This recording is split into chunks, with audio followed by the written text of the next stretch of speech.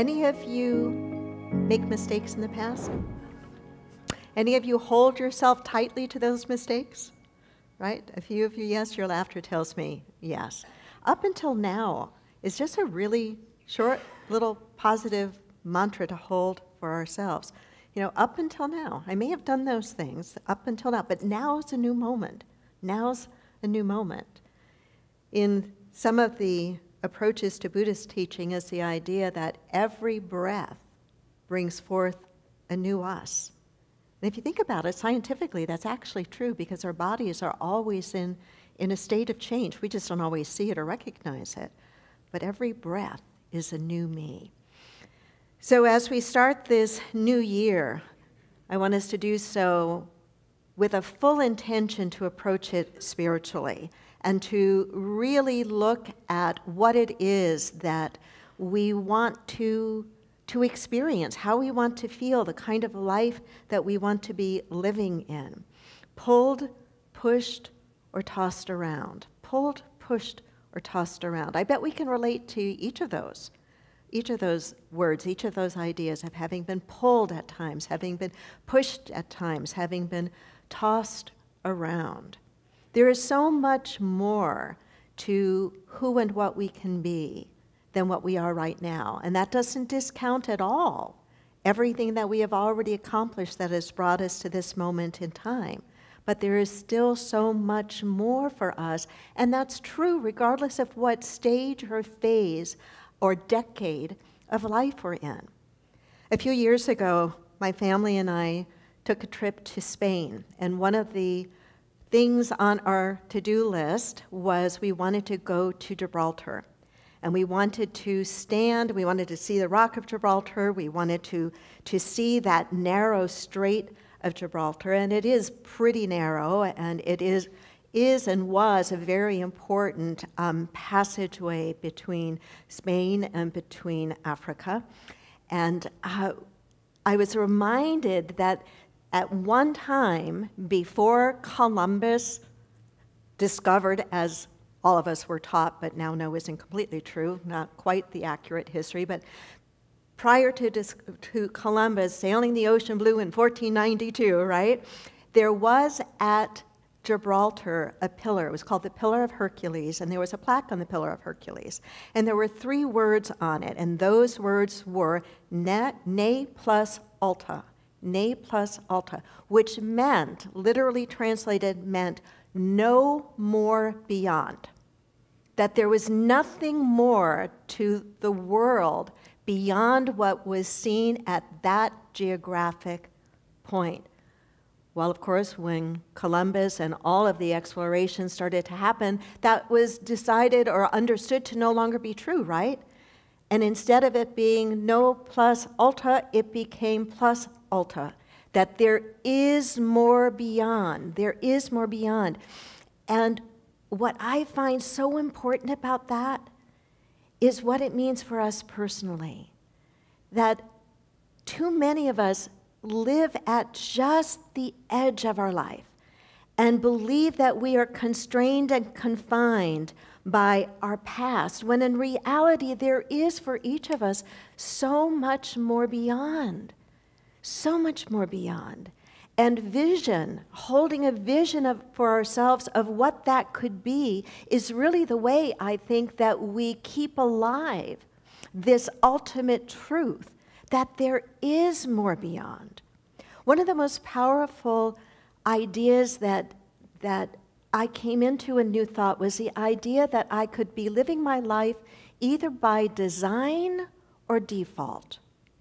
By design or default. Those words, design and default, were very powerful for me, and they still are powerful for me today. Think about your computer. Think about the programs that you use on your computer or on your phone or on your tablet. Any program, any software program, comes built in with certain capabilities that are set by default. And you can certainly use and run those programs as they are established by default. But there is also the opportunity to change those defaults and to personalize that particular software program or application so it is more useful to you, right? And that is to do it by design, not just straight off the shelf, but how do you want it to be? How do you want it to be? This idea of living our life not by default, not by what somebody told us was possible, or by our worst or most recent mistake or fault or failure, but instead by the design of what we long to bring forth now. That's a powerful way to live. It's what I think caused somebody like Charles Fillmore in his 80s to say, "I fairly sizzle with zeal and enthusiasm to spring forth with a mighty faith, to do the work that ought to be done by me today." He had a vision of what that would be for him, As I speak to you today and to those of you who are online, I can't help but think that we're all living in times that are really trying to grow us and to bring out the very best in us. I can't help but think that we are living in times that are so uncertain and that cause us a certain amount of confusion, perhaps, or maybe even fear, not sure what's going on with the economy, or maybe what's going on in our personal lives work-wise or health-wise. And so in order to really navigate during times that are uncertain or times that are confusing, I think we need to have a vision. We need to have a sense of what it is that we want. What is it that you want? What is it that you want to be moving in the direction of? I think of the Old Testament story of the Israelites wandering in the wilderness under Moses' leadership, having left Egypt, having left being enslaved. And they were a large group of people, very unruly group of people. In the Old Testament, you read the words during these wandering years, and the people murmured. They were gossiping. They were talking to each other. They were frustrated with Moses. The way Moses kept them together was with a vision. And he painted that vision again and again and again and again and again. The vision was the vision of the promised land, a land flowing with milk and honey. And if you're coming from the desert and you are being painted this vision of a land flowing with milk and honey and abundance and everything you could possibly want, would you not say that's a compelling vision? It would keep you going, and in fact it did keep them going until they got right up to the edge of the promised land. That's a whole other Bible story I'm not going to go into right now. But in that story and in that experience is where we get those powerful words that we use so often in metaphysics. Where there is no vision, the people perish. Where there is no vision, the people perish. Moses gave them a vision. I really believe that if you don't already know or have a vision for your life, that if you get quiet enough and you really ask, if you are prayerful enough, if you are open, you will be told what that vision is. Maybe not in words like the words I'm using right now, but you will begin to see and feel and sense the contours of the picture of your life, of what it is that you are here to do, what it is that you are here to, how it is that you are here to be. There is a distinct difference, in my opinion, there's a distinct difference between setting goals and capturing a vision. Between setting goals and capturing a vision. Setting goals, and I'm all for setting goals, but goals take us just so far, and I think goals should be in service to vision. But setting goals tends to be very cerebral. We use our minds to think our way to a specific goal. Setting goals tends to be independent. We do it on our own. It's our personal goals that we are setting. Setting goals, if we're not careful, can be more ego-focused and can be, not always, but can be more about impressing someone or something. Vision, I think, is different. Vision is about capturing something, about receiving something. Vision is in partnership, and I'm going to use the G word. Vision is in partnership with God, or Spirit, or the infinite mind, or the one presence, the one power, the divine intelligence, whatever word or term works best for you. Vision is about capturing that for your life. It's about you and that. It's a co-creative process. It's soulful. It comes not so much from the head as it does from the gut or from the soul. Does that make sense? You feel vision. You feel vision. You receive vision. And sometimes it can scare the heck out of you. I believe that oftentimes the vision that God, life, spirit, the infinite has for us is much bigger than the one that we would kind of construct in our own minds. In our own minds. Vision requires, I believe, a sense of willingness, which is different than willfulness. An experience of willingness, an experience of cooperation. I came across this little story in my notes. It was a story about Walter Knight telling about, in the old days, a Scottish woman that would go from little town to little town on foot selling her wares, and her wares were like, you know, bits of thread and buttons and things that in the old days people needed. And she would go from town to town with her stuff to try to sell. And whenever she came to a fork in a road, she would throw a stick to see which way she should go. And whatever way the stick went, she would go. But what happened is one day somebody actually watched her as she came upon a fork in a road. And she threw the stick, and she looked and she picked it up. And she threw the stick again. And she looked and she picked it up. And she threw the stick again. And she looked and she picked it up and she threw it again. And when asked why she kept throwing the stick, she said, well, it kept pointing to the left and I wanted to go to the right. And it's kind of like what we do sometimes with our goals, right? You know, we set one and then, well, we go, okay, well, I'm going to move it over here. Okay, I'm going to move it over here. I'm going to move it over here. And I think in a way that's a difference between willfulness and willingness. It's like when we have a vision that we have captured, there's a willingness that comes with it. And I think there's also something incredibly important. When we are about capturing a vision that Spirit, that God, that life has for us, one of the qualities that comes with that is a real deep sense of confidence. When you really get that the vision that you've received is not of just your own making and thinking, but really is something that has come inspired. It will give you confidence you didn't know you had. Confidence to take that first step when you can't see all the steps that follow that first one.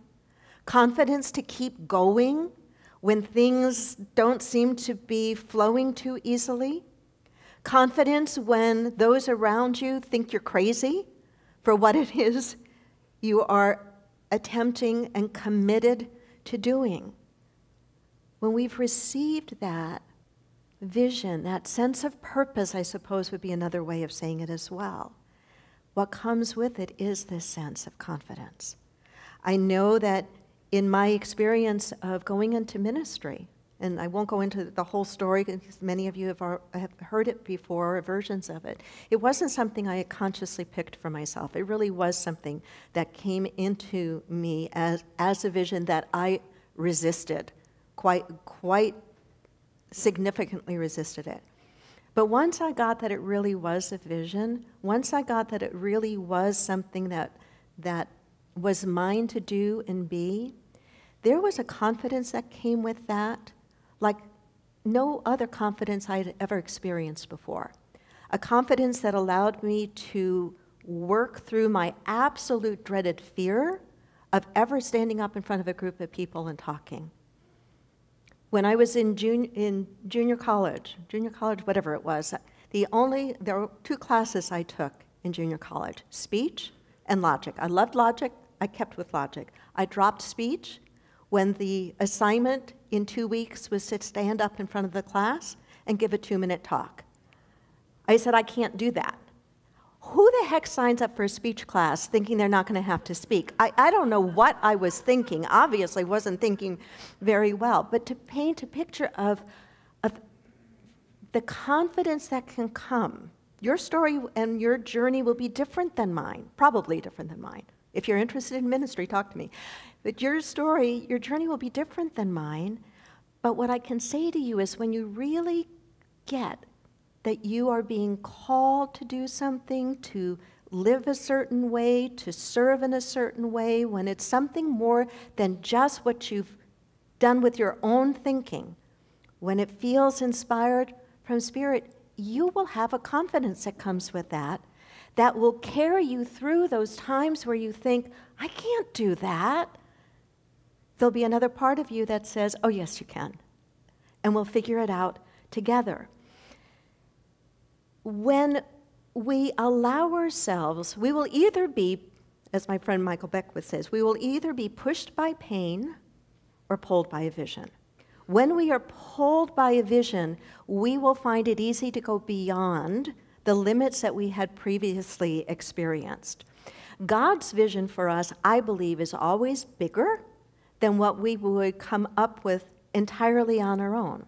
And God's vision will always ask us to do something more that's not just for our own benefit, but somehow is for the benefit of others as well.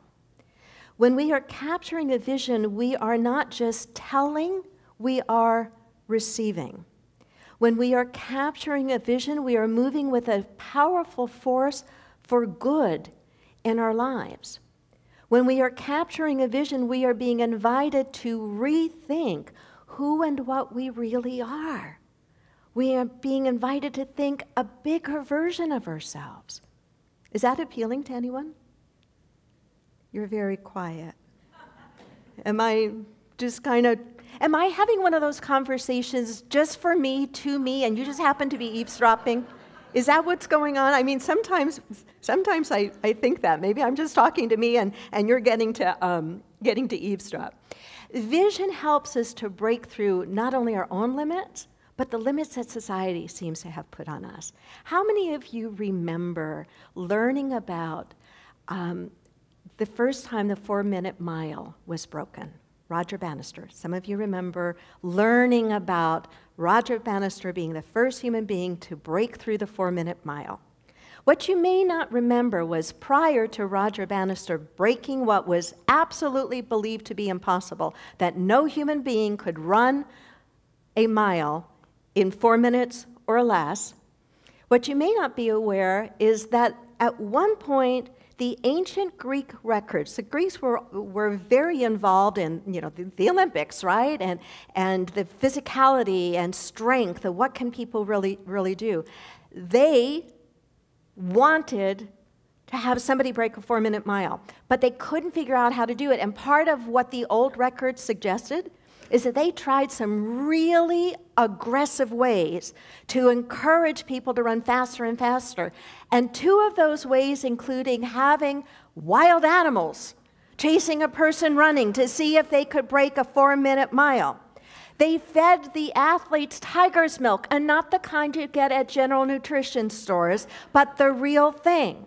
And when they did everything according to these old records to try to get that record broken, they determined it was impossible until Roger Bannister did it. Now I ask you, did the anatomy of a human being change that much? What changed?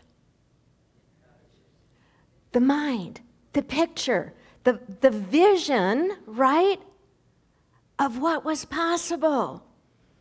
I think that is such an incredibly powerful and important thing for us to remember. And not just for the Roger Bannisters of the world, but for ourselves. I don't know what you are called to do or be. I don't know what you dream of. I don't know what vision life or God or Spirit has placed in your mind and heart and soul. But I do know that to the extent you get clear on what that is, and to the extent that you take steps towards living that out, to that extent, your life is going to shine. You are going to experience a fullness of being, a fullness of joy that maybe you've never touched before. What I also believe is that if we have a sense of what that vision is, if you have a sense of what that calling is, but you've allowed the idea of no plus ultra to keep you because you think there's nothing more, you can't do it, who are you to think that big thought about yourself or about your life, that if you stay in that very limited, constricted, self-imposed thinking, that vision of what's possible for you, it's going to haunt you. It's not going to let you go. It's like Jacob from another Old Testament story, Jacob wrestling on the ladder with the angel saying, I will not let you go until you bless me. I believe it's as if spirit, life, the universe will say to you, I will not let you rest until you take this up, because this is yours to do. This is yours to be. Whatever that is for you, I hope you'll let us support you and encourage you in living that out. Sangha, to me, means community, right? And Sangha is about supporting one another. It's about doing life together. We have our life groups that do that. It's about being there for one another, encouraging one another, listening with an open mind and an open heart to the amazing dreams and visions that others may have for their lives, and knowing that you can share that as well. And that in the context of sharing, it becomes more real. And so I invite you, if you already know what yours is, don't sit with it all by yourself. Share it. Share it with someone here. Share it with a prayer partner. Write about it. And let it animate the totality of your life. Namaste.